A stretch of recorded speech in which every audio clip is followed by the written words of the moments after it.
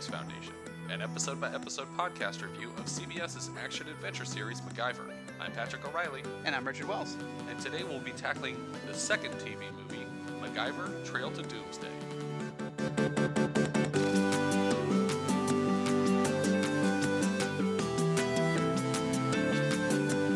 The original air date for this episode is November 24th, 1994. This is about 6 months after Atlanta, 6 months and 10 days. It was on Thanksgiving, or Thanksgiving weekend. That's great. It was directed by Charles Correll, who did 19 episodes of the show over the course of the series, starting with the first Penny Parker episode, Every Time She Smiles, also Ugly Duckling, Assassin, Wish Child, the first Jack Dalton episode, Jack of Lies, the second half of Holy Rose, and Halloween Nights. So those are very solid. Solid, yeah, it's good ones. And this was written by John Considine, who has appeared as 3 separate characters on the show in Log Jam, There Before the Grace, and Off the Wall. And he also wrote 4 episodes, including There Before the Grace, Blind Faith, and both halves of Goodnight MacGyver 1 and 2. Mm-hmm. Why don't we describe this episode in brief? Well, in this episode, MacGyver comes to London to visit an old friend for his birthday, and he gets killed, and he wants to investigate why. Right.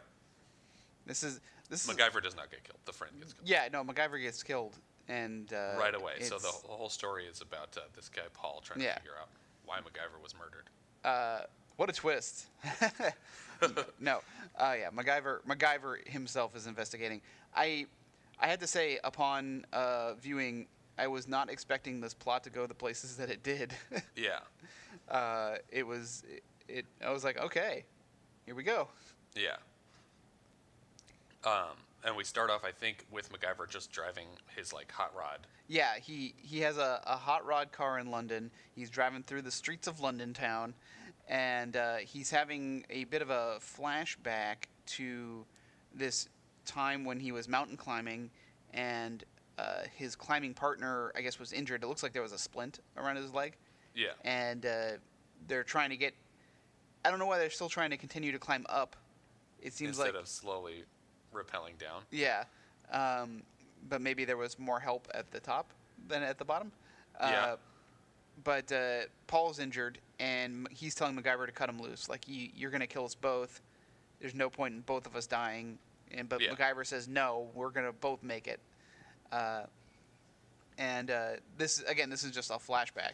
Because we immediately come back to MacGyver driving and arriving at the estate, the Moran estate. Right. I'm still not sure if this is Frederick or Paul's house, officially. Yeah, I kind of got the impression that it was Frederick's house. Yeah. But that it's Paul's birthday. Right. There's a lot of security, like guard dogs and people checking your ID and stuff like that before you can come in. Right. And as we said, it's a birthday party for Paul. And there's a very underwhelming banner that says Happy Birthday, Paul. Happy Birthday, Paul. Looks like something you'd see up on the wall at Office Space when everyone's passing around the cake. Yeah. Where they just like the Paul part is just a piece that comes down and you just apply a different person's name put up there. The next name, yeah. MacGyver makes his way into the party, which is in the back grounds of the estate. Right. And he immediately comes across Paul. Paul's very excited to see him. They haven't seen each other in 15 years, according to Paul. And while they're having a talk, Paul seems a little nervous about something. Yeah. And he wants to talk to MacGyver about it privately, but before he has a chance to pull MacGyver away, Elise and Natalia arrive. Right. Elise is Paul's daughter. I think they said she's like 18 or 19. I can't in that age range. Teenager. Yeah. And Natalia is, I guess, a friend of the family because she's never really established. I thought she was a niece, or possibly Paul's daughter, or Frederick's daughter. Well, she's got a different last name. Not that that means anything, but also given her. I don't want to get into too much about some of these characters because this will become a mystery. Right. So I don't want to go into too much detail on. But any I character. guess they don't get too specific as far as her actual relation to this group. But Natalia here is played by Beatty Edney, who plays Heather McLeod in Highlander. Yeah, that's that's McLeod's first wife after he's exiled, and like he lives while she ages, and then eventually passes away. Yeah. And then, yeah. Elise Moran here is played by Lena Headey, who I think most people would recognize from her appearance in Xenon Girl of the 21st Century. No, she was not on that. But she plays Cersei on Game of Thrones currently. She was also amazing as Mama in Dredd. Yeah, Dredd is so good. And she was also Sarah Connor on Terminator: The Sarah Connor Chronicles, which I never watched, and I did not realize that until I looked this up last night. Yeah, her and Summer Glau, and it's good. It was okay. It was an okay show. I wouldn't say it was great by any stretch of the imagination, but it was interesting. Yeah, but it's neat to see Cersei show up. Yeah, obviously she's extremely young in this. Yeah. But you can tell. I mean, you can see the look on her face, that classic Cersei look. Yeah. I can't picture her as anyone else, and obviously I think that even for her, that's probably going to be the thing that she is going to go down in history for, is going to be Game of Thrones. I'm sorry to say. I also wonder if their last name here is a reference to a longtime producer of the show, John B. Moranville. That their last name is Moran. These brothers. It could be certainly possible. It doesn't seem like a very traditional name. Yeah. Like I can't think of any time that I've ever heard that. But I also haven't met any Heddies or Edneys or Crims that are also people and actors and names in this. So yeah, this second TV movie is another thick crowd of British actors who most of their credits, as a result of them working mostly in Europe, are less familiar to me. Yeah. A lot of Shakespearean stuff and a lot of BBC Presents like stuff. Nicholas Farrell, who plays Paul Moran here, has a lot of work, but the Yeah. only credit that I actually wrote down was that he played Silver Fox in a short film called Nipple Jesus. But he has a lot of legitimate work under his belt. I just thought I'd undermine all of it by one title. Yeah. As Natalia and Elise are kind of like, MacGyver, they're all having like a very casual conversation. Yeah. Frederick Moran, Paul's brother, he also now comes and interrupts their conversation. This is the interrupting family. Yeah. So Frederick wants to talk to MacGyver privately because, I guess, because he's going to introduce him for a toast. It seemed like he had something to actually important to tell him, but it was just to lead him over to be humiliated. And so Frederick takes MacGyver over to the party tent, where he's giving him a grand introduction because he's the guy who saved Paul's life. Right. And now he's come back after 15 years to celebrate Paul's 40th. But in the middle of the presentation, something goes terribly wrong. Terribly, terribly wrong. One of the waiters pulls out a gun and shoots Frederick in the shoulder. Yeah. But then a bunch of other waiters just start... all the catering. Yeah. Who catered this place? Yeah, the whole team of caterers has weapons, and they're just firing indiscriminately into the crowd. Just into the crowd. MacGyver tackles a little girl to the ground because there's just a spray of gunfire coming at her. They start lobbing out canisters of tear gas or just smoke gas. No one seems to be in pain from the gas. That especially that we'll see. It's almost like it's a ninja smoke screen. Yeah. So that they can leave. Yes, or collect bells off of a dummy. Right. and officially be invited to the Foot Clan. Right. Listen up, you guys, because I'm only going to tell you once. Sam Rockwell's classic appearance in Turtles 2. So once the chaos calms down, because a motorcycle gang comes out and picks up the rest of the shooters. And again, they're just firing wildly as they're making their getaway. Natalia runs over to MacGyver and Frederick. And MacGyver's trying to treat Frederick, but he's like, "Oh, it's just my shoulder. Yeah. Help other people." And then she says that Paul's been hit. Yeah. And MacGyver gets to Paul just in time for Paul to just say two last words: sample and pack. Yeah. And also another security guard comes over and casually whispers, they've taken Elise, and then gets up and walks away again. Yeah.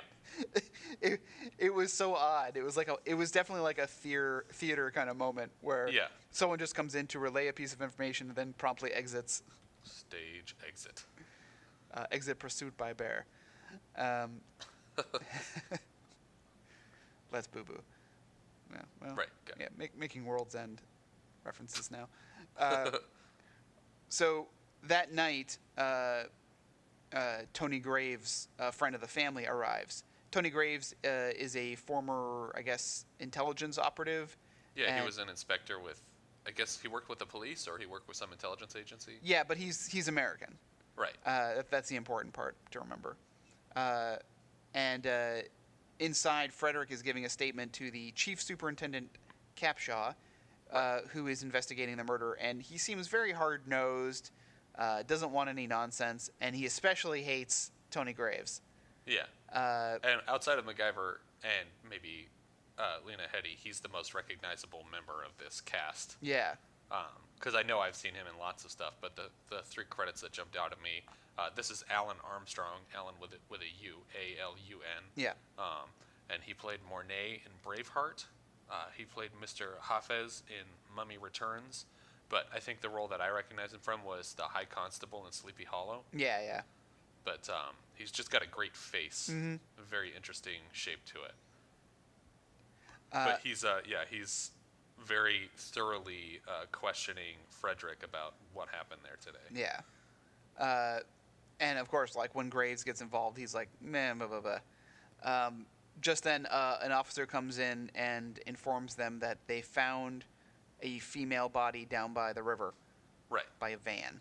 And then drifts out of the scene again. Yeah, he calls him over to whisper it because he's just like, come here, you have some information, give it to me privately. Yeah. But he's whispering so quietly that it seems like he's just not saying anything. Yeah. He's just like mocking the inspector by just like mimicking speech. This quiet? Is this quiet enough? It's just... Like that scene in Toys with Michael Gambon and Arthur Mallet when Michael Gambon pulls him into a closet. He's like, what is this about espionage? Well, General, not too loud. People can hear you. It's like, well, General. He's like, I can't hear you. You got to speak up. Well, General, no, I still can't hear you. First, like, regular speaking voice is too quiet, but before he asked him to quiet down. Yeah. Arthur Mallet. Obviously another had a MacGyver cameo. Yeah, very very brief MacGyver cameo in that was with Bannister, right? Yeah, the Enemy Within. He was the coroner. Mm-hmm. The egg rolls in the like medical pan. Right. Yeah. And MacGyver takes one on the way out. I love it. I really but wanted Michael that Goodwin's to be more like of a disgusted. thing. Yeah, that would have been great if he stayed on as that regular character, but. So they found a body by the river, and they suspect that it might be Elise. And when they go down there, they uncover the body to examine it, and Frederick wants first glance. He has dibs. Yeah. But they inform him that the body's been completely battered. Yeah. I don't know if the implication was that it was battered by the river or battered and then dumped in the river. Yeah. Either way, it's pretty awful. Yeah. But he believes it to be Elise, and they have two funerals on the same day. I mean, anytime this happens where it's like, oh, well, the person's really battered, so just for plot purposes, it might not be the person it's supposed to be. Yeah. Later on. But it leads me to wonder if this isn't Elise, who is it? Yeah. Like, oh, not fair. I battered my girlfriend and threw her in the river. She said we give him $1 million. Fair? Yeah, so there's a quick funeral scene. MacGyver's a pallbearer. Yeah, they're getting a dual funeral. Yeah, MacGyver's a literal pallbearer. Because I'm assuming he's carrying Paul's coffin. I don't know. I think the flowers are more colorful on the coffin he's carrying, which leads me to believe that it might actually be quote unquote Elise's. But yeah, it still seemed weird to me to have a single father-daughter funeral. Yeah. But I mean, maybe that's just the easiest way to do it. You only have to hire the preacher for one day. Right, and all the family can come out for one afternoon. Makes it easier. Yeah, considering that this was probably only like a day or two later. Yeah. Um, Or if it's Flames End rules, less than 24 hours later. yeah. They just bury her in someone's front yard. Yep. So back at the... She just goes outside. Why are you always doing this? Scatter! Scatter! They just drop the coffin. Back at the house, MacGyver decides that he's not going to head back to America, that he's going to stay and conduct his own investigation into Paul's death. Right. I mean, also into Lisa's, because, I mean, they were all related. But Yeah. So Frederick offers his help. He says, well, if you need any help, obviously I got a big place for you to stay. He offers Tony to help as well, because Tony has backgrounds in intelligence. Yeah. When they also try to recruit Natalia, informing MacGyver casually that she has very special skills. She's like, no. She's like, nope. Do not involve me. Yeah, I don't want to do this. Somebody take me home. Anyone but MacGyver. So MacGyver takes her home. Yeah. I'm sure that was a very awkward car ride. Yeah. And So why didn't you want me to take you home? What's the big deal? at the house, at her house, he kind of asks her a little bit about why she was so anxious to not throw herself in to help the family, but she's like, well, I don't want to talk to you about it. And so MacGyver's like ready to call a night then, because clearly this is going nowhere. Yeah, he's making no progress with this girl. But then he notices that her door's been messed up. Yeah, it's been. And then it looks like somebody busted in. Mm-hmm. Which then also begs me the question: who did this? Yeah. Because, I mean, I know we're probably kind of casually, like, insinuating some things, but I'm very curious because, like, as this is, we both watched this more than once. Yeah. And I'm like, well, wait a minute, who did this? It seems like an awful lot of work to just back up your initial story. Yeah, especially when she goes in guns blazing. Yeah. She pulls a gun out of her purse, kicks open the door, and starts Which sweeping is the first room. indication we get that she is, like, a part of, like, an armed force. Or at least has very special training. Right. But MacGyver, like, leans up against the door, and she pulls out a handgun and just kicks it open and runs into the room. And MacGyver's still, like, sitting by where the door was, and he looks in and he's like, what just happened? What? You're inside already with a gun. She clears the room. I mean, like, she doesn't kill everybody. I mean, it is empty. She says it is clear. Yeah, and it's just a mess. Everything's all over the floor. And I wanted her to make the same joke that Atticus did. Yeah, that's how it always in the looks. first TV movie. Just like, oh no, yeah, this is what it always looks like. Yeah, kind of a slob. MacGyver kind of tries to help casually clean up, and he knocks over her purse, and a pen drops out and kind of bursts open, and inside isn't a pen, it's a cyanide gas cartridge. Yeah. And not unlike the one that they hit Pete with. Yeah. In that Butterfly episode. What was that called? The Fraternity of Thieves. There you go. So MacGyver, I like when she reaches for it, MacGyver just puts his foot over and goes, eh. Yeah. Like, well, I need to look at this a little bit closer. Okay, I've seen a couple of these, and they've all belonged to KGB agents. Yeah. So, do you want to explain yourself? She explains that she is former KGB. Right. So again, I'm not quite sure of her affiliation with the family. Is she a defector? Is she a traitor to her country? Was she already like a Eastern Bloc Russian person? Because her name's Natalia and her last name's Krim. So it's just like, I mean, I don't know who you are as the character in this story. Yeah. Just a former KGB agent who got invited to this birthday party. Exactly. I assume that her connection is more with Tony Graves, like working in intelligence. I really don't know. Or with Frederick in general. Yeah. So MacGyver says, well, if you're a former KGB, you still have contacts here in England, since this is where you did your spying. Could you maybe hook me up with people who might know what's going on? Yeah. But she's very reluctant. She doesn't want that part of her life. Initially, she just says no. Yeah. Or she doesn't respond, and MacGyver sits there waiting for her to say something. Yeah. And then he delivers this line really, like, just the one word really well. Yeah. And, like, he gets the full force of it. He's just like, really? And then he does Wow. the wow is the best part. Yeah. Wow. Yeah, but he really sells it, and then he's like, all right, you're committed to whatever your cause is. I don't understand. And then he gets up to leave, and then she's like, okay, wait, hold on. And There's he's like- someone we could talk to. And he's like, yes. Yeah, he does a little silent like fist. She's willing to help get him integrated. So the next day they meet with Nikolai, who is only helping them for the money, but he's also, assumingly, he's probably also ex-KGB. Right. And Not the first ex-KGB Nikolai we've had on the show. Yeah. But Because the second appearance of Anthony DeLongis in Lost Love, he was taking over the role of Nikolai Kossoff. Yeah. And he was supposed to be ex-KGB. but really he wasn't. I don't think he was. I think he was still a KGB member. Can't trust him. That's just what a KGB agent would tell you. I'm not in the KGB anymore. Rule number 1 with the KGB: never trust a Nikolai. So Nikolai is going to set up MacGyver with kind of a terrorist identity, in the sense that he's going to vouch for this guy is a crazy guy and you should have him on your crew, kind of thing. Yeah. I don't know that crazy is a good thing to have on your team, but it works. Yeah, he's basically going to vouch that he's a good man to have on your gang of terrorist crew. Right. Though. Yeah. I mean, I don't know how else to describe it. Yeah. He's reliably nefarious. So when MacGyver has the meeting, he's met by a group who say that in order to join the group, you have to first face us in a fight. Right.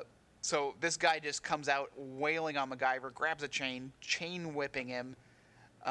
Kicks him through a box. Yeah, MacGyver only gets the upper hand when he comes near some kind of like bowl of powder or something and sprays it in the guy's face, and gets him to the ground. And that's when Joseph, the guy he's supposed to be looking for, makes his appearance, and he says, Yeah, he shows up in the rafters. Yeah, and he's like, all right, you did good. Now finish him off. And he tosses like an Uzi down to him. Yeah, he's like, you've earned it. I was like, okay. And there's this dramatic scene of like MacGyver taking aim, and this is where we get like the act break. Like, oh my god. Right. Yeah. It goes to commercial. Like, is he about to perforate this guy with an Uzi? I don't think so. I don't think so. And we were right. Yeah. Instead, he shoots at Joseph. But yeah, and that's for the first time since the pilot that he's shot a gun at a person. Yeah. But he doesn't shoot it directly at Joseph. He shoots it in sort of a rainbow over his head to indicate, I could have killed you if I wanted to. Yeah, and also that his men don't do anything to help. Yeah. Like, and then MacGyver just says, it's a stupid leader that sacrifices his own men. And also probably radicalizes this one who just found out that he was completely useless to the cause and ready to get killed. Maybe that's just how you have to run with this group. You just I guess, yeah. You're going to get killed. They definitely beheaded this guy later that day because it was like, wow, we're not going to hang around with you anymore after that. That's pretty awkward. Yeah. So Joseph says, the next couple of scenes are kind of pointless, but Joseph says, all right, you've earned yourself a private meeting. I'll call you and let you know when it is. Yeah. So then we cut to an establishing shot of MacGyver's hotel. Yeah, in bed, and the phone rings. Yeah. And he gets that call. Yeah. And then we cut to the meeting. Yeah, him meeting the same guy who just said, okay, I'll call you about our meeting. It's like, we could have just said this right now? Yeah, well, really? Why don't we just gotta wait 12 hours? Why don't we just have an aside right now away from these guys? I come up there. Is there stairs somewhere?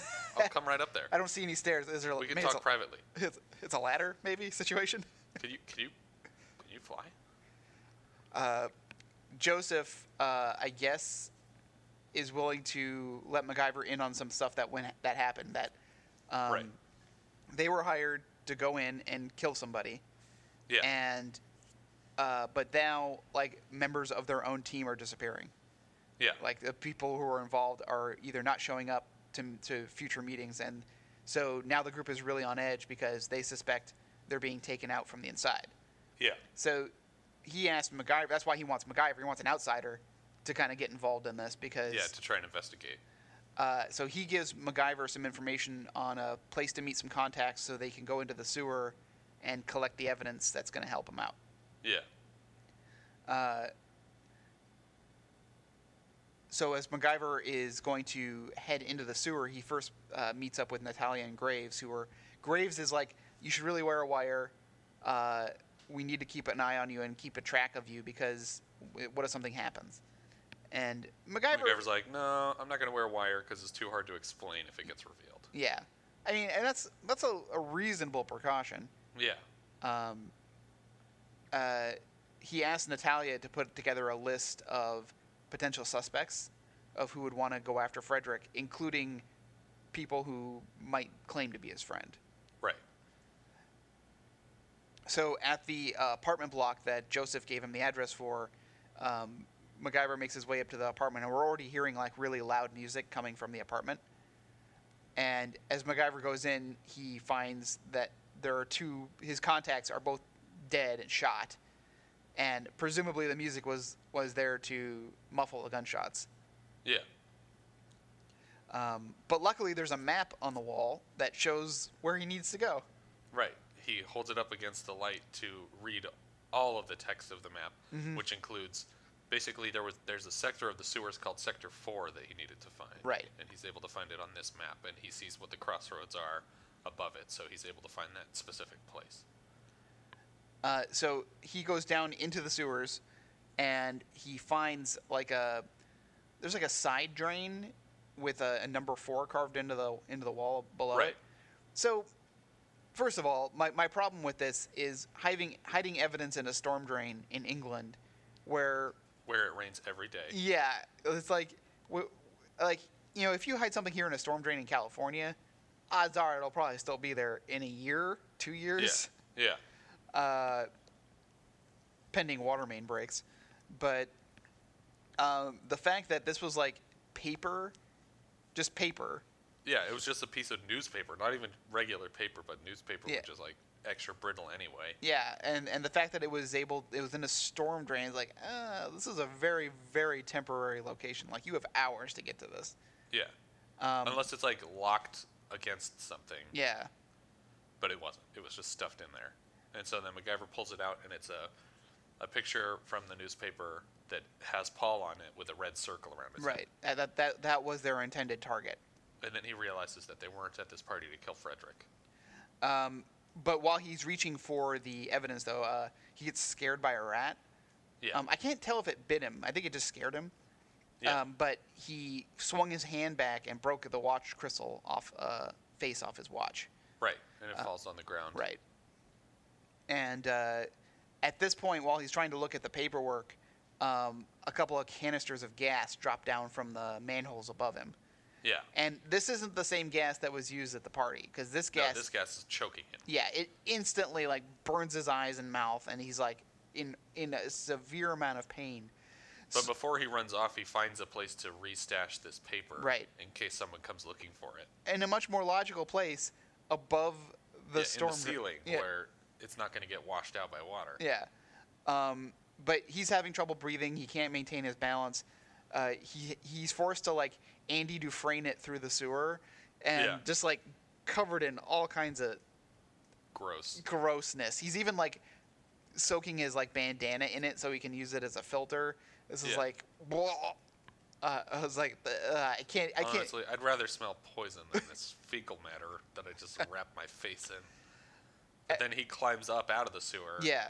And he has no idea where he is, and he's kind of stumbling around, and then he falls face first into a puddle. Yeah, right into like a very tea-colored brown water puddle. Yeah.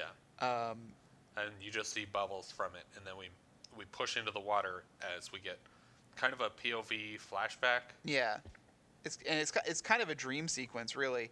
Yeah. Where he's like floating in water, and he sees Elise also drifting and floating in the water. Yeah.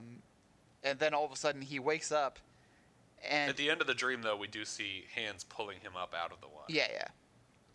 He wakes up in bed, naked, with Natalia, who is also mostly naked. Yeah. And I think the implication is that they had sex. I think so too. he doesn't seem to remember, so it's kind of like there's a consent issue for me with this. Yeah, it's definitely rapey. Yeah. Because she just said, let's just say your fever broke. It's just like, I don't get that metaphor. Yeah. Are you saying we had sex? Yeah. I didn't consent to this. So this is where Sam's little brother comes from. Yeah. So MacGyver says that his 2 contacts were killed.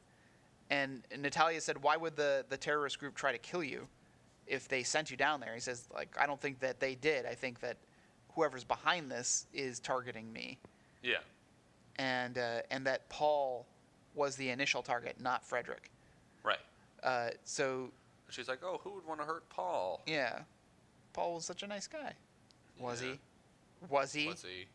Yeah. Maybe we should have let him die on that mountain where we set our first trap.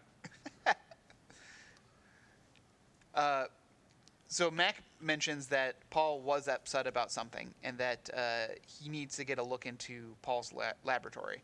Right. Why they haven't... But as soon as they get there, the second they get there... Yeah. It's like, well, we probably should have been here a couple of days ago, right? Yeah, like, we never thought to look into this before. He said sample pack before he died. Yeah. And it's been like, I mean, considering that there's been a funeral, it's been at least maybe a week? Yeah, a week. But luckily the police didn't think to look there either, so they're in the... And this morning, someone broke in and took all of his stuff. Yeah. They meet with Dr. Massey, who also works in Paul's lab. Right. He's like his research partner, who he shares no information Yeah, with. he doesn't share anything with. The only person he ever shared anything with was Elise. And Paul has been working on a mass spectrometer to... a mobile one that they could use anywhere. And I guess its intended purpose was to measure nuclear activity in stars.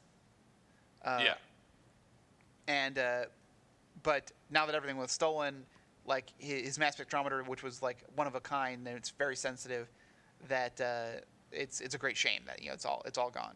Yeah. And this is when Capshaw arrives and says, "Hey, we got here first, kind of. We thought of it later, though, and you should all get out of here." So MacGyver asked Dr. Massey about some of the samples because apparently Paul had been taking air samples from all over London. Yeah.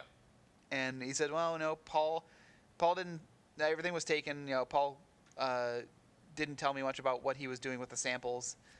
But he casually mentions that Paul kept a room at the facility because he was working there so much. Yeah. Yeah, he was sleeping at the actual facility. Right. So MacGyver goes up and checks it out, and... But isn't there a little interaction here with Tony first, before they go to the room? Is that later? With MacGyver and Tony, or with Capshaw and Tony? With Capshaw and Tony. Where Tony starts to get angry. Yeah, I think that was in the I think we passed over it. Yeah, but oh, okay. Yeah. But yeah, Tony and Capshaw have been at odds throughout the episode so far, and they have another one of their little spats here. And then Capshaw throws in Tony's face that I forgot about your violent temper and how that one time under investigation that a person was killed while you were questioning them. Yeah. Also, he also mentions that he's financing things with his dirty money. Yeah. Accusing him of criminal activities. Yeah. But then we move to Paul's mini office at the facility. Yeah, it's just like a cot and like some notes and some other lab equipment. It's probably just another lab that he's just converted to partially be a room for him. Yeah. MacGyver finds some of Paul's ski equipment, though, that's in there, including a pack. Yeah. And when he opens it up, there is an air sample container inside the pack. Yeah. Meanwhile, he's doing this, Natalia is watching him from the doorway. He does not know that she's there. Yeah. She came up later and was watching him to see what he does.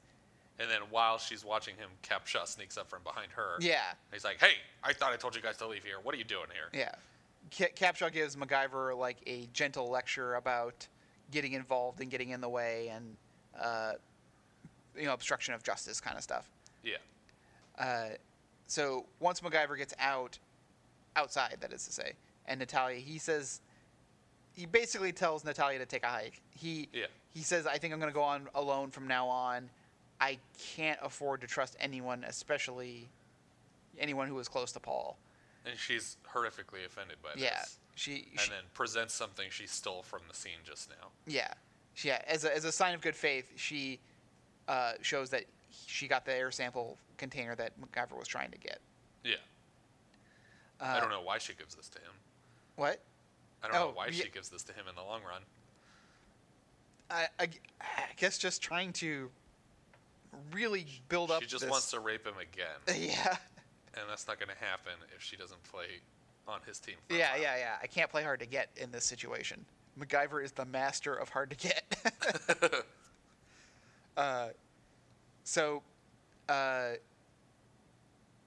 This is where we get the kind of like the full story of Graves and Capshaw.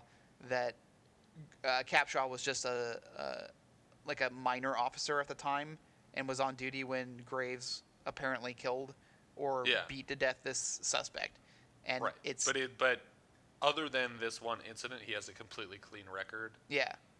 And it's possible that this is like an anomaly caused by some other problem. Right. They take in the air sample for analysis, and this is the part where I suspect Natalia the most. Yeah. Because MacGyver says this container contains high traces of uranium, and she's all, so? Yeah, it's like, you're a KGB agent, you know what uranium is. Yeah, he's like, well, he says uranium is the stuff that they use to make nuclear bombs. And she acts so shocked. What? Well, first of all, your air quality shouldn't contain any uranium. Yeah, like maybe a trace, but not high concentrations of uranium. And her reaction to uranium is like, I don't care. I don't know what uranium is. It means nothing to me. Like, is this like a thing that everybody knows, this uranium stuff? Yeah. Now, in the last episode of the show where we had Mook T asking what a calutron was, which I had to look up. Yeah, and that makes more sense. Yeah, and then asking why you would want to enrich uranium. It's like, to make a more powerful bomb. Yeah. That makes sense. She is a mountain girl. She doesn't know about uranium and enriching and things like that. But for Natalia as an ex-KGB not to know what uranium is and not to know that it's involved in the making of nuclear bombs. Yeah, this should have made MacGyver suspicious just because it's not that she's playing dumb. She's playing way too dumb. Yeah. It's like, ooh, I should have backpedaled that a little bit. Like, okay. Maybe you're not ex-KGB. Maybe you thought you were ex-KGB. Yeah. And it was like a man who knew too little situation. Maybe they just really kept her in the dark on things like the elements. Yeah. So MacGyver believes that Paul, while trying to get his spectrometer working, probably kept detecting weird high nuclear signals coming from the wrong place, not coming from space. Yeah, implying that there was actually nuclear activity locally here in London. Right. And so he was trying to narrow it down by taking air samples and getting closer and closer. MacGyver wants to head back home to kind of think about this, but Natalia says, we can't go back to either of our places because if Capshaw followed us here, he's going to follow us back to our own apartments. And so she recommends that she'll get him a safe house. Right. And we know how safe houses work on this show. Yep. Not safe. Yeah, not so great. Especially later on when MacGyver just answers the phone. Yeah. I was like, what are you doing? No, hey, what's this thing? Somebody knew I was here? Come on down. MacGyver heads to the local library to do some research because there is some writing on the canister that appears to say the word care, C-A-R-E. But then he notices that the line connecting the curve of the E is actually a different color. Yeah. Which is pretty lazy forgery. Yeah. But then he realizes that it actually said Kark initially, and then he starts looking through the phone book for something that Kark might be short for. Yeah, and he comes across Karkoft Castle. Right. And when he tries to get more information on it, it appears that the director of the property of Karkoft Castle is our good friend Tony Graves. Yeah. So now there's a connection directly connection between the nuclear material and Graves. Yeah. As MacGyver's heading out to his car, he gets in and he notices that the visor was down. Yeah. And I rewound it just to verify when he got there, the visor was definitely up. Yeah. And even he kind of seems like, well, that's odd. I wouldn't have been. That's odd. Literally one shot ago, it was up. Yeah. Now it's down. Like he's noticing the continuity error himself. Yeah.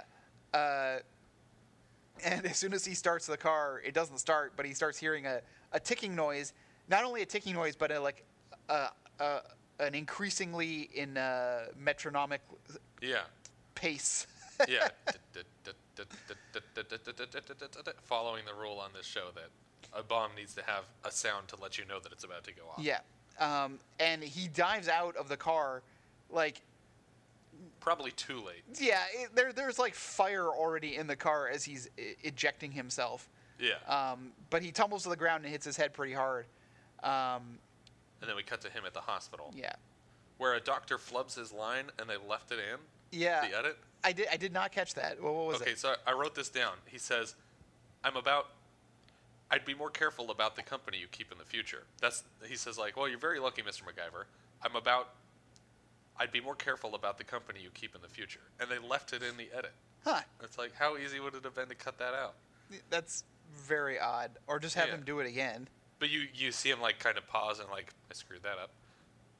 I'd be more careful about the company. It's like expecting them to edit it. But we should mention that, actually, in both halves of this TV movie set, that they're shot in a very British way. Yeah. Which is not a lot of editing within a scene. We usually get a wide shot where we can see everybody and we stay there. So there's not like multiple cameras going here for them to edit around this guy's flub. So he should have known that they should have just redone the take. Yeah. But he pauses and then he repeats the line the way that it was supposed to be read, and they just left it in the cut. It just seemed like they were so pressed for time that they couldn't bother to cut around this. It is TV. You just move on. Yeah. I remember one of the parts of Bruce Campbell's book, I think it was If Chins Could Kill, he was talking about, because he had always been used to working on film, and the first time he was like on TV, and they did a scene, and then they did it again, and then they said, okay, next scene, and he was like, what? That's it? Yeah. And how surprised how fast things moved. Like, you just got to keep going. You got too much to do. He was just on NPR a couple days ago. I was listening to an interview with him about the new show, the second season of Evil Dead. Ash versus Evil, or whatever it's called. What is the new show called? I think it's Ash versus the Evil Dead. Ash versus the Evil Dead.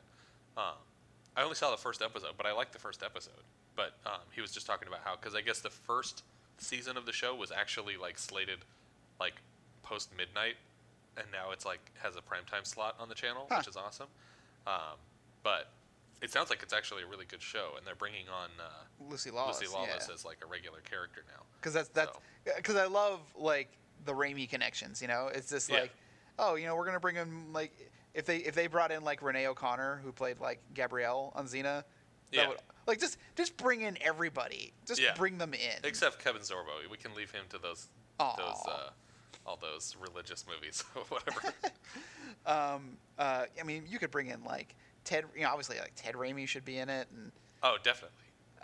And I guess Sam Raimi's actually directing on this season of the show. That's awesome. Yeah, but it's funny because he was talking about like TV makes more sense because it doesn't. It's never been a good idea to dump a bunch of money into an Evil Dead movie. Yeah. And then he's like, I've only starred in one feature film that was released like through the studios, and it was Army of Darkness, and everyone's like, yeah, and he's like, yeah, where were you guys in 1992? Because that movie did not do well. But he said this is really the way they should have been doing it from the beginning, because they can keep it small scale, they can do it exactly how they want to, and they can release a bunch of episodes. Yeah. But yeah, I need to check it out because everything I've heard has been that it's pretty good. So Capshaw comes in, and we didn't mention that before the bomb went off, Capshaw was watching MacGyver enter the library. Right. He had followed him to the library. But Capshaw completely admits it here. He says, so, you know, we saw you go to the library, so what he gives MacGyver another little speech about like cooperating with the police and Yeah. and what he calls manners about conducting your own private investigation, and when you make a major connection, not sharing it with the police, especially when it could threaten your life. Yeah. And MacGyver seems like he has accepted Capshaw as like a red herring Yeah, because he's being weirdly unwilling to share any information with this guy who we haven't seen do anything terrible other Right. than interrogate people fiercely. yeah, he's doing his job, maybe Yeah. maybe with a little bit of anger, but Yeah. he's getting it done. So MacGyver assures him that, like, he's not working for Graves, he's not working for Moran, he's not working for anybody except trying to figure out what happened to his friend. Right. So back at Frederick's house, he tells them about the nuclear material and the connection to Graves. Yeah. And Frederick is just like, no, like he wouldn't do that. He hates terrorism. He's been fighting terrorism his whole life. Yeah, he would never be involved in something so terrible. But But then there was this one time. yeah, there was this one time, and we also had to cut complete financial ties with him, and we don't really talk to him all that much anymore, and he got kind of weird, but probably unrelated. Yeah. MacGyver does not want to involve the authorities quite yet. I mean, they mentioned that, like Frederick said, this is getting a little bit too out of hand. Yeah. We should call the police. Luckily, MacGyver does not want to call the police in this situation. Right. He wants Because to. that would solve everything. Yeah, he wants to have it out with Graves and get his take on his side of the story. Right. So he heads over to his place, And instead of coming in the front door like a person would. yeah, he decides to suspiciously sneak in through a window Right. and come across his dead body, and then put his hands around the neck of the recently strangled body. Yeah. The second Capshaw walks into the room with his entire investigative team. So here's the question: Yeah. how did Capshaw get in? He just opened the door because it was unlocked. And MacGyver never even tried it. But at this point, like Capshaw should have seen MacGyver go in through the window, because that's Yes, how that's close true. behind him they were. MacGyver Yeah. gets in the window, walks like 5 steps to the body, and Capshaw bursts in. It's like Yeah.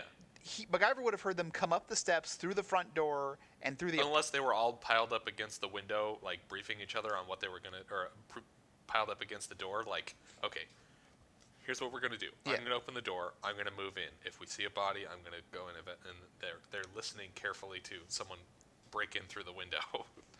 And obviously this body has been dead for a while. Yeah. And he just immediately. And a coroner could probably attest to that when Yeah. we get to that point. But Capshaw firmly believes that MacGyver says, "Oh, is this your flashlight? That looks like it strangled this man." Oh, also, here's a broken watch crystal. Is this yours? He's like, Yeah. "Yes, both of those are mine. However, and I They didn't were break in." planted here. Yeah, even though I broke into this apartment like seconds before you And did. strangled this corpse while you walked in. Yeah, clearly I was this was a dead body long before I got here. This looks like the work of the red herring. I'm telling you, this is the red herring. He could also very easily point out on the crystal watch, like, what did I break this on? Yeah. Like, look around the room. What is consistent with these? Because I broke my watch 2 days ago in the sewer. Yeah, and take a big long whiff of that watch crystal and tell me where Yeah. you think it's been. Yeah. Yeah. Put it right up against your nose. Right there. Yeah, right up in there. I did it yesterday. I feel great. It's like the Christopher Walken watch from Pulp Fiction. Yeah. Ugh. So MacGyver realizes it's being set up, so he makes a run for it, and he jumps out the window. And apparently, this window was like a whole other story above an alley or something below it, Yeah. because he falls. It's a hard landing. Yeah, into some Yeah, he garbage drops like cans. 2 stories into a bunch of trash. And I guess he cut his shoulder because he's bleeding. Yeah. And so he just makes a run for it. And there's kind of I don't know, like this whole chase sequence I thought was going to be a little bit more exciting. Yeah. Because he runs down into a subway tunnel, or the tube, as they call it in London. Yeah. He gets onto a train, and everyone's like looking at him suspiciously because he's out of breath and he's bleeding. Yeah. And he runs straight up to the front of the train. Yeah. And where the conductor would normally be. right, but luckily is not there. Yeah. And so I think he's like doing the rounds on the train because we see him a little bit later. right. So he breaks open the door and gets into the engine room or the engineering room. Yeah. Just as Capshaw and his officers are following kind of behind him and looking around the train car, and they come across the broken glass on the door.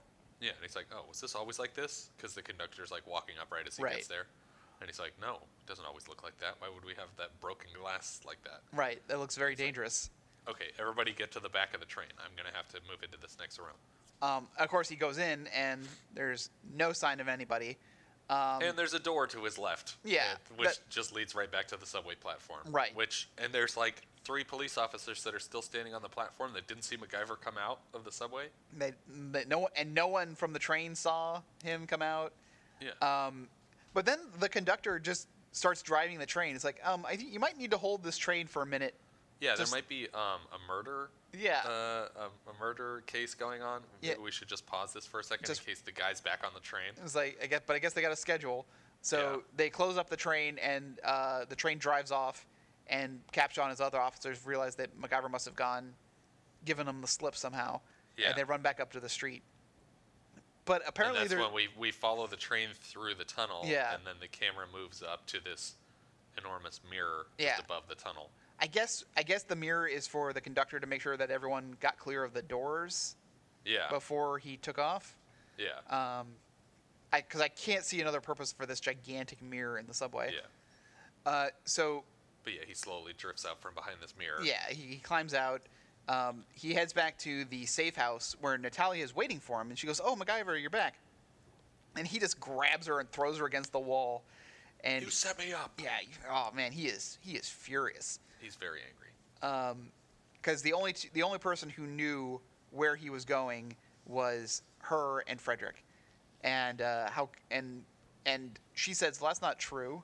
Capshaw's been following you this whole time.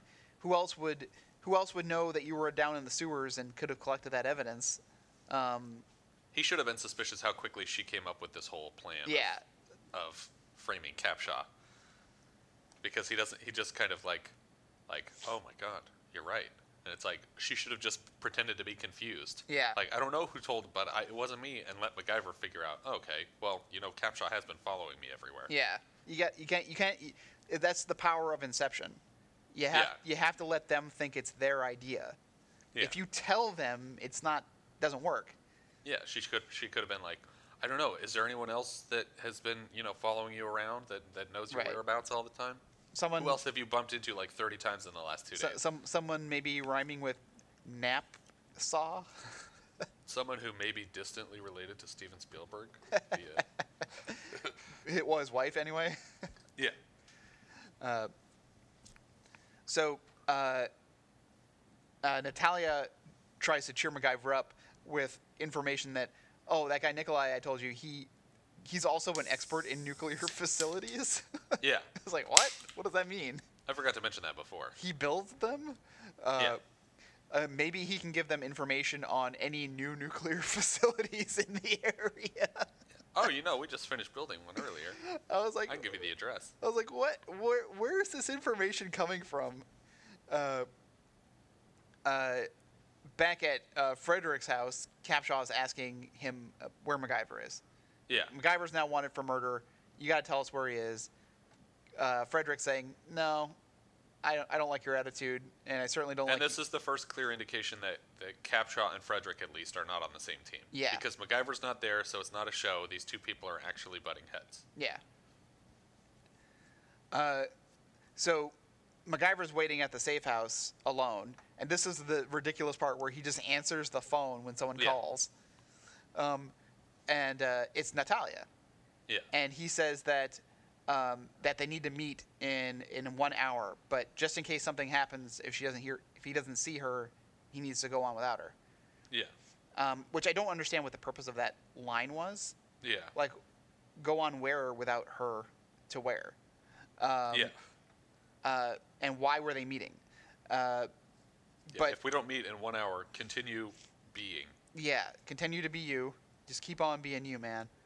Keep on keeping on. At the meeting place, Natalia's coming down the street and is immediately gunned down by a driver. Yeah. Mac runs down an alley like to try because they're going after him now. He does this weird move where he hides behind some barrels. He waits for them to exit the car and then attacks them, but then runs again. Yeah. He can't decide who's getting chased. It's like a Memento situation. Yeah. And so on the way back down the street, he checks Natalia's body, but he doesn't have really time to confirm life. Anything, because there's headlights on him again, Yeah. and the car is coming back down the street. And he manages actually to find his way back down into the sewers where he hid the evidence, Yeah.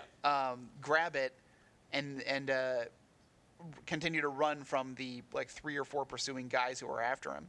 Yeah. But then he realizes that his boots are like making too much noise on the concrete And the that's water. how they're able to trace him through this echoey chamber. Yeah. So, in a move almost as bad as crawling through it, he takes off his shoes and leaves his socks on. Yeah, and walks around in this sewage. Oh, I hate wet socks. More than Yeah. anything, I hate wet socks. I was just like cringing this whole time. And then he tries to get up to the surface again, but comes to a locked door. Right. And so he decides he's just going to sleep up on a high shelf that's very nearby. Yeah, he climbs up to a high shelf and opens up another side door, which may have led to an exit because the guys never come back out of it. Yeah. Unless it's just a pit at the other side of the door. Yeah, they just fell. Because I would have to assume that they must have gone back up to the surface because MacGyver just falls asleep up there and they never seem to come back looking for him. And then in the morning, some utility workers open the door that was locked. Yeah. And MacGyver's like, "Thank you, guys," and he just walks past them. Yep. And then all of a sudden he's out in the countryside. Yeah, he's like in a rural area. Like he came up out of the sewer hole and was like out in the middle of a field with Yeah. no buildings in sight. It's kind of like from the was it the human, not human factor, but when MacGyver's with that like agent who the humanity cause, and he's trying to dang it, what was that episode? There was a couple Humanity episodes. Yeah, There was one it's when called MacGyver's Humanity. like in like this archival vault, and this guy breaks in through a vent, and MacGyver's taken hostage by this guy, and he's trying to convince him, like, you don't have to be a killer. Yeah, the episode was just called Humanity. Okay, because that's where like they're in the city, and they just go through a sewer, and all of a sudden they're in like Yeah, that's the true. rural Actually. countryside. Yeah, they're in like the wilderness. What? How did we get here so fast? That's what it reminded me of. Yeah. So as he's kind of walking, he hitchhikes guide. He hitches a ride with a biker named Plato, who likes Yeah. to speak in I guess this is a real thing. It's like Cockney rhyming phrases. yeah. Like Up the apples and pears for the Yeah. stairs. yeah, but he first he says like, "Where you going on those plates?" And he's like, "Plates?" And he's like, "Plates of meat, feet." Yeah. He's like, "Oh, because plates and feet, there's no real connection between those two things." Yeah, you yeah. know? And then he invites him on a ride, and they head on down the road and kind of come up on a police checkpoint, Mm-hmm. and he says, "Hey, I got to get off here. Like Yeah. this is my stop. They're probably looking for me." And Plato doesn't ask any questions. Yeah. In fact, he says, "I'll tell you what. I'll pick you up on the other side." Yeah. So they Um, look like a couple of ices anyway. Yeah. Ices, ice cream freezers, geezers. It's like, okay, this is our 2 is enough of those. Yeah. Let's not do that anymore. Yeah. That's like Austin Powers when he's like when a guy gets like eaten by the piranhas or gets decapitated. He's like, "Guess it's not a good time to lose one's head. Guess not." Yeah. That's enough. Okay. He'll certainly never be the head of a major corporation. That's enough. All right.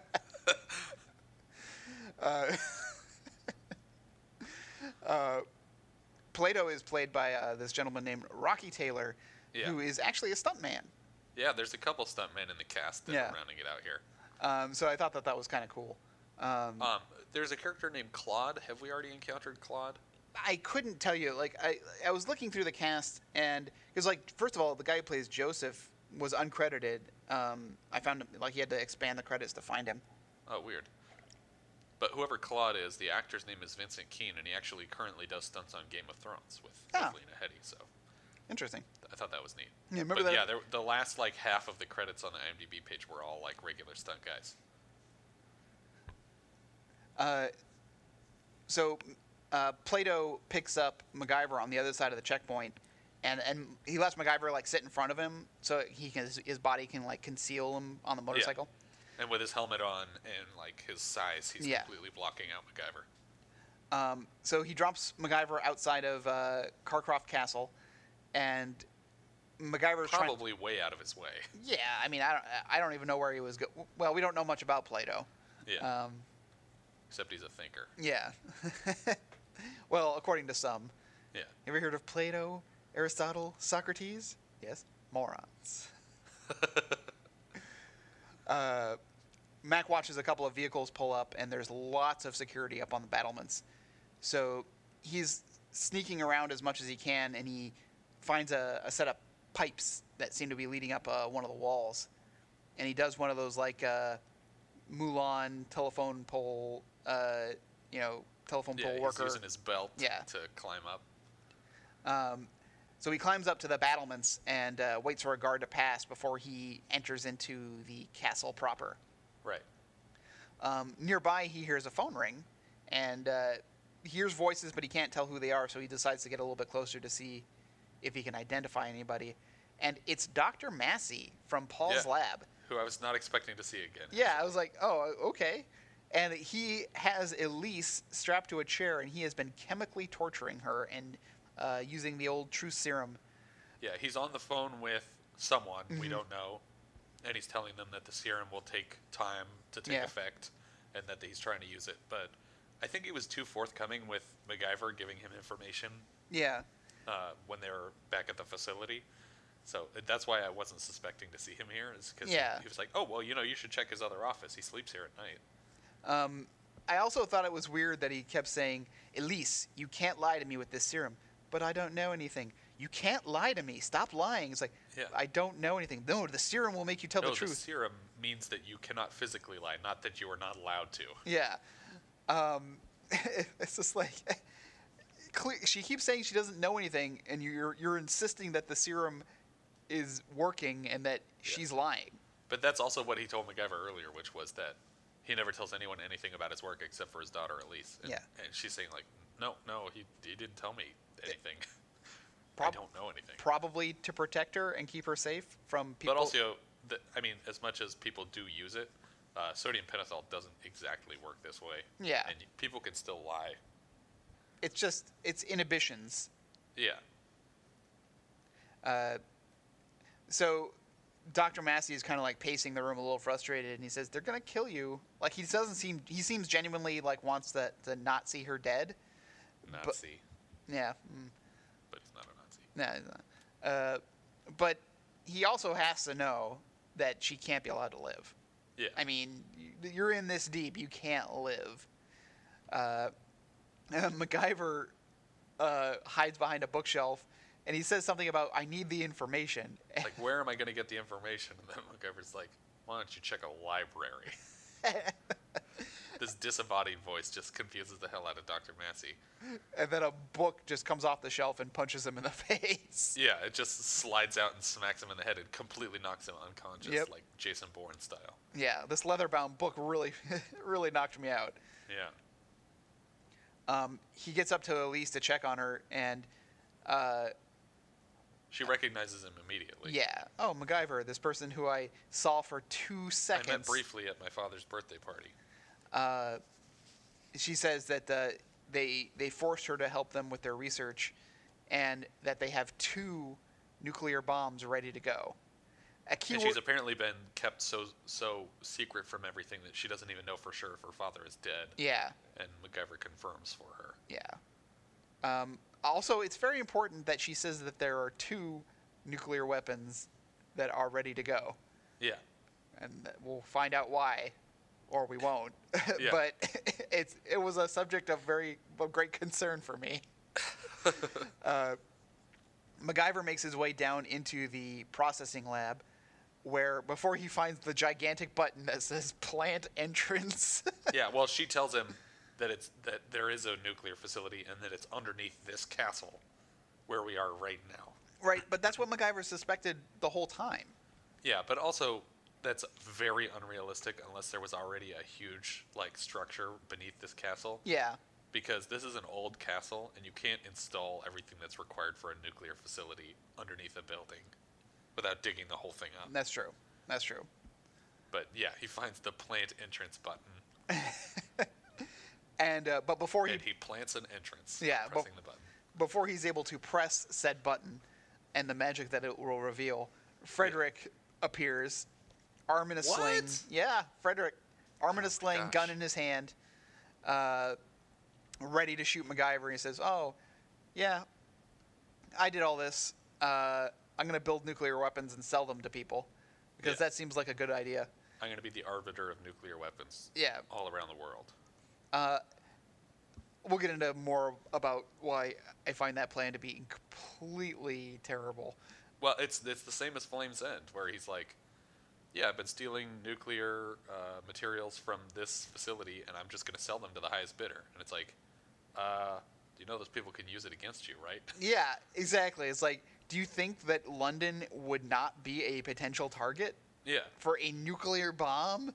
Yeah. What are you thinking? When was the last time a world power ever bombed London? Well, I guess like 70 years ago. Well, but aside from that. Yeah, I mean, and at that point, it was like only 50 years.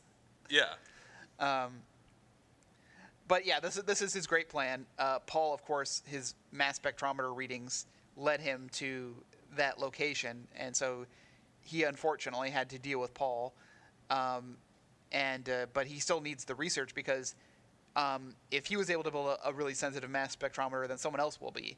Yeah. And so if he can build one first, maybe he could sell that too. So as Frederick is kind of half monologuing, MacGyver notices that he's walking by a exposed open pipe. The purpose of which is not clear, but luckily it says that there's an intense vacuum that will go through that pipe if you flip all these switches on the other wall. Yeah. MacGyver is going to get a little flip switch happy this episode. This guy was just, he was trying to invent a robotic woman replacement. I've gone too far. Or not far enough. MacGyver flips the switch, and this vacuum apparently is so powerful that it sucks Frederick right back, even though he's trying to shoot. He hits his head on the mouth of the pipe. Yeah. But it's not strong enough to hold him up, but it is strong enough to knock his head into it. Yeah, it yanks him to the side, but he is struggling against it, so I guess he struggles hard enough to only hit his head on the pipe and not have his head sucked clean off through the tube, which I was half expecting. I thought it was going to be like the end of that Alien movie where the alien gets sucked up against the hole in the spaceship and just gets pulled through the tiny hole. God, that's such an awful scene.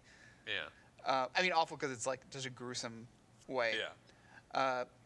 Mac grabs his gun and throws it into the pipe, which I thought was awesome. Yeah.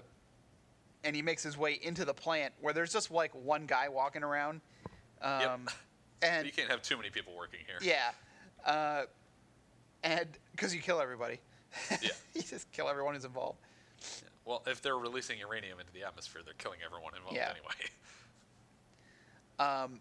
He makes his way up to the plant control room, where he finds one of the nuclear devices. Right. Just one of them. Just one. Keep in mind, there are two. There are two. Very important to note that there are two. Yes. Just then, out of a gigantic chair, doing a dramatic villain reveal spin around, is Natalia. What? Natalia's in on it too. Probably we thought already that anyway. Yeah. She's got a gun, and she's especially upset with MacGyver for being so persistent, and that she kind of likes him, and now she has to kill him. Yeah. But she's certainly going to do it. But the good news is she's carrying his child, probably. Yeah. Natalia is completely obsessed with the preservation of the Soviet Union. And MacGyver's all, there is no Soviet Union. Dissolved. There is no USSR. It's gone. And she's all, no, it's all lies. We're going to bring it back. It's like, I'm a patriot. Yeah. Frederick then joins in and says, oh, good, you've caught MacGyver. Now you should kill him.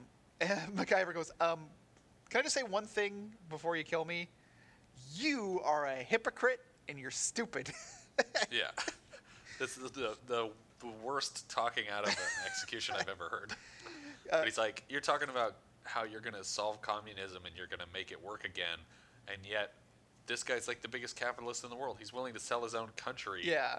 so that he can make a profit off of nuclear weapons. And she's like, yeah, I'll admit that that's a hypocrisy, but I had always planned on rectifying that. Yeah. And then she shoots Frederick Yeah. multiple times. Which gives MacGyver enough time to bust out the door. Yeah. MacGyver jams the door to the control room with a screwdriver because there's like this metal kind of open, exposed grating on the floor. I don't know where he got the screwdriver, but Yeah, well, he's MacGyver. Yeah. And so he makes his way. There's some kind of ultrasonic sound machine on the ground. Yeah, he's pulling like an ugly duckling thing where Yeah. he just turns it up to kind of hide what he's trying to do. But he puts on a set of like really powerful. I guess they're. It looks like it's ear protection, but it might have also Yeah. been some kind of headphones. Yeah. So he, Either way, this equipment has no place in this laboratory. yeah, and then he goes over to this thing and starts pulling plugs and plugging them into other plugs and just like switching things around, which is setting off all kinds of alarms. This nuclear facility is going to go bust any minute now. And she's basically lured out of this control room to come and undo everything that he's done. Yeah. Because both of these people know everything to know about nuclear facilities, even though she knows nothing about uranium. Well, she knows about uranium. She was pretending not to so that Oh, that's true. That's he true. wouldn't know that she was involved in this process. But she should, even as far as he knew she was ex-KGB, she should have known what uranium was. Yeah. So she finds the sonic sound machine and turns it off. So MacGyver is kind of like taking cover, and he finds some pipes that have like a lot of heat insulation on them, and he like we don't see him do it, but he's gonna take some of it off. She finds the plugs that he had plugged into other plugs, Yeah. and just unplugs them, which seems to reset everything to normal. Yeah. Even though these plugs were initially plugged in a correct sequence, she unplugging them seemed to fix it. Yeah. So MacGyver now gets back to the control room and just starts flipping switches. Yeah. He's He flipping. might as well be it's like- launching the other one because there is supposed to be a second nuclear device. yeah, or it's like he's turning on all the fences at Jurassic Park. He's just going. Yeah, yeah. Hold on to your butts. And when like an automatic override tries to flip them back, he flips them back again. Yeah. And so now the plant is saying that the whole facility is going to cease to function, which I assumed meant it's gonna blow up. Yeah. That's what I assumed it meant. Yeah. Yeah. That's how I'm reading it too. Natalia tries to stop him, and he just pushes her away, and she Yeah. falls to the ground as he continues to flip switches, and she hurls a big knife right into his butt. Yeah. It stabs him in the back and- of his thigh, and he just collapses. Yeah. So while he's incapacitated, she basically loads the trigger for the bomb that's in the room and triggers it. Yeah. She arms She the said weapon. yeah. And so now she's like, now there's no way to stop this bomb without a trigger wrench. Yeah. I guess this is the best option she had. So MacGyver just looks down at the bomb, looks at Natalia, looks at the bomb, looks at Natalia, and just punches her in the Yeah, face. he just uppercuts her right in the face and knocks her unconscious. Which I feel like he was looking at this bomb and going, there's no way to disarm this. Yeah. You just killed both of us, and you're not even protecting the Soviet Union. Yeah. Screw it. Nobody's ever going to know that I punched you because we're both going to be evaporated by this thing. Yeah, in just a few Time moments. I punched a woman.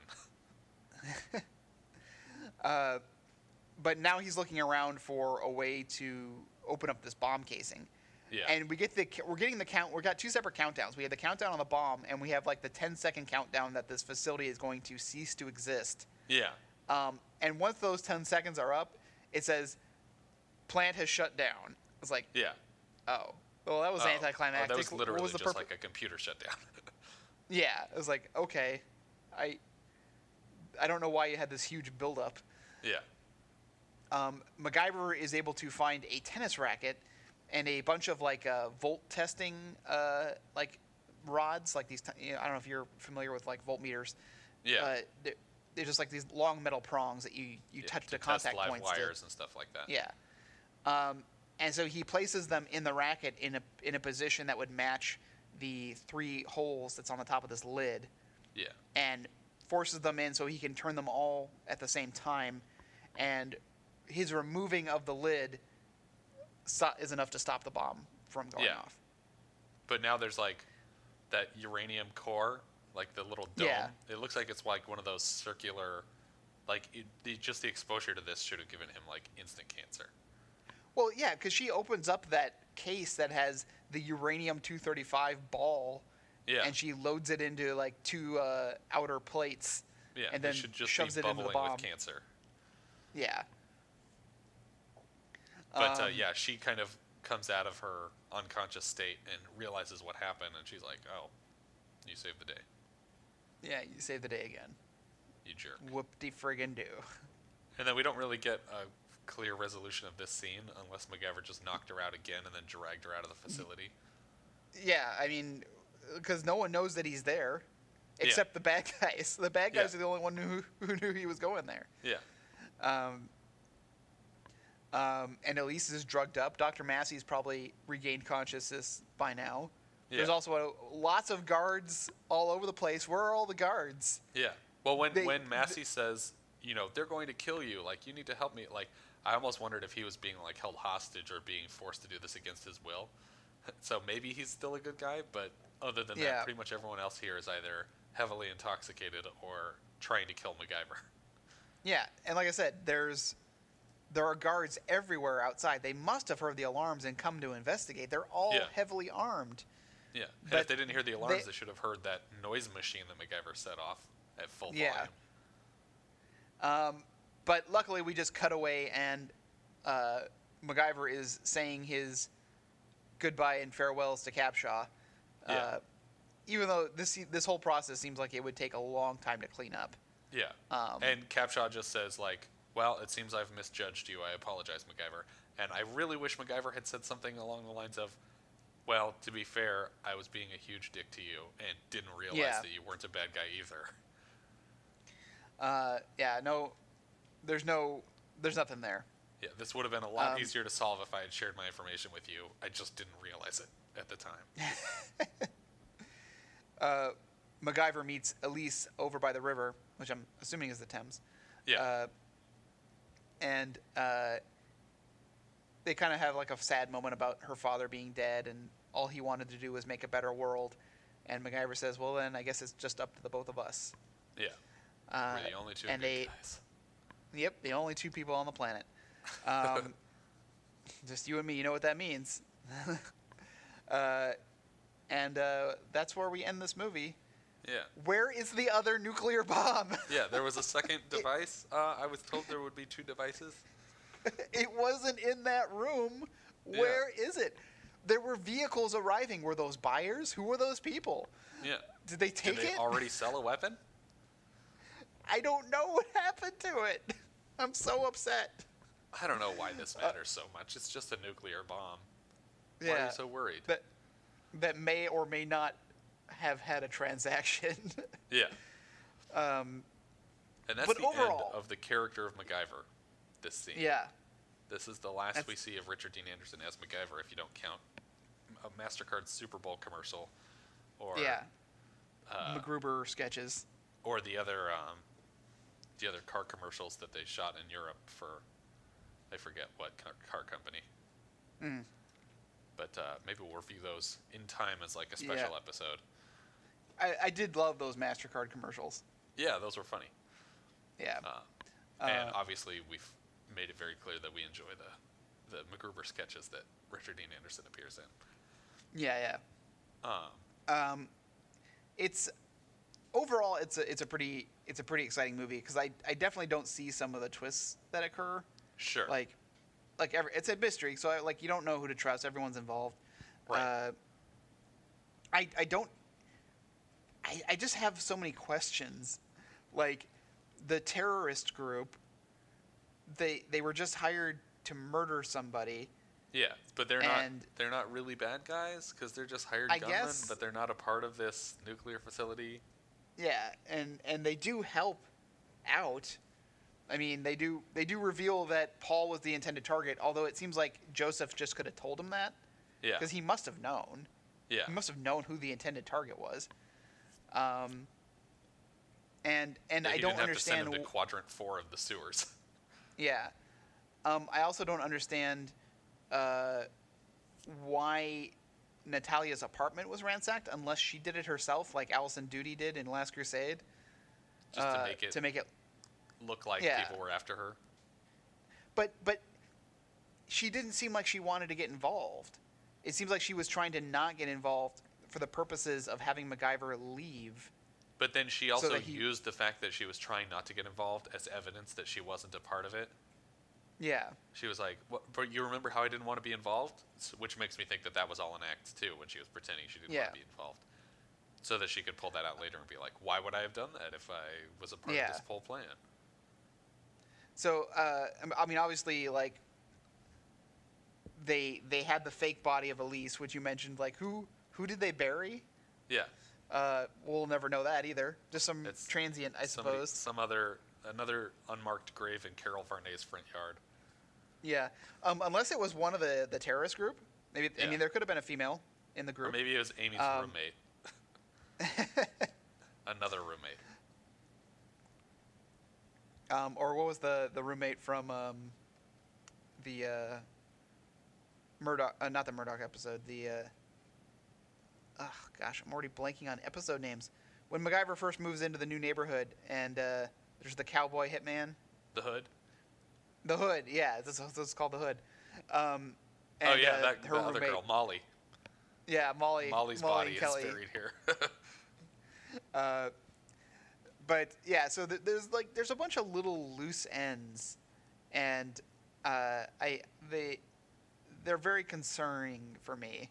Yeah, but, and it's a complicated whodunit with a lot of good guys and a lot of bad guys, which makes it a very different feel from the last TV movie. I think I actually prefer Atlantis of the two, but not to say that this one was terrible. I mean, I still enjoyed it, and the action and the darkness of it is really interesting too. It's probably the darkest episode from him that we've seen. Well, no, the 10% solution is the darkest. In my opinion, is the darkest episode. No, the challenge is the darkest episode. But this is like the darkest. I mean, like literally lit darkest of the series. Like it's almost a noir, the way we're following him around in the night all the time. Yeah, and it's certainly the more contemporary plot, if that makes sense. Sure. Than Atlantis. Like it's like there's terrorists who have a nuclear weapon, and they're going to start selling them. Like, okay, I can see MacGyver getting involved in that.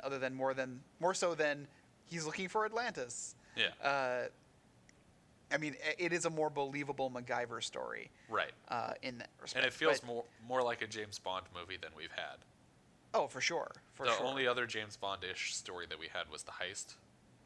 I mean, there might have been one other one, but other than that, most of the look-alike episodes are Indiana Jones stories, not really James Bond stories. But this feels very James Bond, or even what's his name? Sum of All Fears. What's that character? Andrew Ryan. No, not Andrew Ryan's. Jack Ryan. Andrew Ryan is from BioShock. But yeah, this one almost feels like a Jack Ryan or a Jason Bourne story. I'm trying to see. So because GoldenEye came out a year later. Oh, interesting. How crazy is that? Yeah. That there was a MacGyver movie that came out just before GoldenEye. So this GoldenEye was probably filming when this was released. Yeah. So the Bond franchise had long since taken a break since the 80s. Yeah, because Timothy Dalton finished up in like 87. Yeah. This didn't come out till 94. Right. Well, I mean, there was also the terrible Never Say Never Again, but right. That was also in the 80s, but Never Say Never Again was early 80s. That was 83. Yeah. Same year as Octopussy. But yeah, so I don't want to imply that this helped rekindle the Bond franchise. Obviously, it was already done. Yeah. But maybe even in anticipation of the Bond franchise being renewed, that they said, hey, what if we had a more James Bondy kind of plot? Yeah. That would make a much more interesting episode of MacGyver. And I do like that the two episodes are very different from each other. Yeah. But I feel like they were probably filmed back to back. Yeah, I agree. Because I feel like they're in England. They probably have the two scripts, and it would have been a much better production schedule if we're just going to film these right now together. I do know that they ordered them at the same time. And originally, I guess ABC had offered to do 6 TV movies, and then Richard Dean Anderson was like, let's do 2, because he was only 2 years out from being really tired of playing this character. Yeah. And when did Stargate was like 93, 94? Yeah. So Stargate the series, I would say 96. When 97. So 97. 3 years later he would replace Kurt Russell's character on Stargate SG-1. Yeah. So he never really stopped working. Yeah. Not even and until he did more Stargate ended pretty late too. Yeah, he did 177 episodes of Stargate SG-1, not to mention any of the other spin-off series. That's just SG-1. I mean, it became like Atlantis and Ark and Doomsday. Oddly enough, I'm just taking different MacGyver TV movies yeah, and making them Stargate it's kind of shows. funny that Stargate Atlantis was a series as well. Yeah. He says, I think I've been here before. No. Yeah. This looks familiar. But yeah, it's he. I'm sure he was done after that point. Yeah. But but Richard Dean Anderson, you think of him, you think of MacGyver first, but I think a lot of fans also do think of SG-1. I mean, 177 episodes. Sure. Yeah. That's a lot. I think the only reason that people think of MacGyver first is because it was on network television. It was like appointment television every week. Yeah, but also And it was iconic 80s. Yeah. Like you think of 80s things, you think of things like MacGyver. Yeah. I don't he think was of definitely an icon. When I think of like 90s television, I don't really think of Stargate SG-1. Yeah. I think of Friends for some reason. Yeah, Friends and Seinfeld. And West Wing. No. We did actually, by the way, get some answers on the Facebook page as far as explaining the Mountain of Youth episode from Mark Hagan. I'll just read his full comment because it's actually really informative. He says, all kinds of anecdotes for me to share here. Since The Coltons was produced for and intended to air in Season 6, it was not included as a part of the 13-episode order for Season 7, which is why they had Mountain of Youth left over. Mountain of Youth was supposed to be the second to last episode produced, and The Stringer was the finale, obviously. The network pulled MacGyver from the air on December 30th, 91, to air 2 crummy new reality crime shows, FBI: The Untold Stories and American Detective, Monday nights in MacGyver's slot. The original plan was to air The Stringer on Monday, February 3rd, 1992, Sweeps Week, but they later decided that since longtime sitcoms Who's the Boss and Growing Pains were ending the same season, that they would do a night of finales for those 2 shows and MacGyver, all ending their runs on April 25th, 1992. They were all hyped at the same time as a night of 1,000 goodbyes. I was certain that night that I had definitively seen the last of MacGyver, but I always figured it would return for summer reruns, as that's how it worked back then, and the only way the networks could turn a profit on a larger budget show was to get the ad revenue from airing them twice. But I had no idea there was a lost episode left to air before they got to reruns until a few days before, when I looked at the TV guide and saw that on May 21st, 1992, MacGyver would return for the summer reruns, but burn off one last new episode, which was, of course, The Mountain of Youth. Another incredible bit of trivia for this episode is that MacGyver producers were hoping to spawn some kind of a spin-off with the idea of MacGyver and his son riding motorcycles cross-country, but apparently nobody jumped at the idea. Or did they? Because in September of 92, the same network had a new melodrama on their fall schedule called Crossroads, starring Robert Urich and his long-lost son driving motorcycles across America. The son was played by, wait for it, Dalton James. Oh, no. It was a direct rip-off of the MacGyver finale by another creative team, and it had to feel like a complete slap in the face to the MacGyver production crew who didn't have a hand in the series. But Crossroads was pulled after like 5 episodes. Here's a link to the intro, and I'll put it on the show notes. But Yeah. definitely Awesome. Mark- sounds like they ripped off the idea from what Yeah. MacGyver's people were pitching. Mark always has the best comments. Yeah, he does. He's our biggest fan and our biggest critic. Yes. But yeah, I think that's about it for this one. Yeah. If was you guys good. have any thoughts, I liked it. Yeah, I liked it a lot.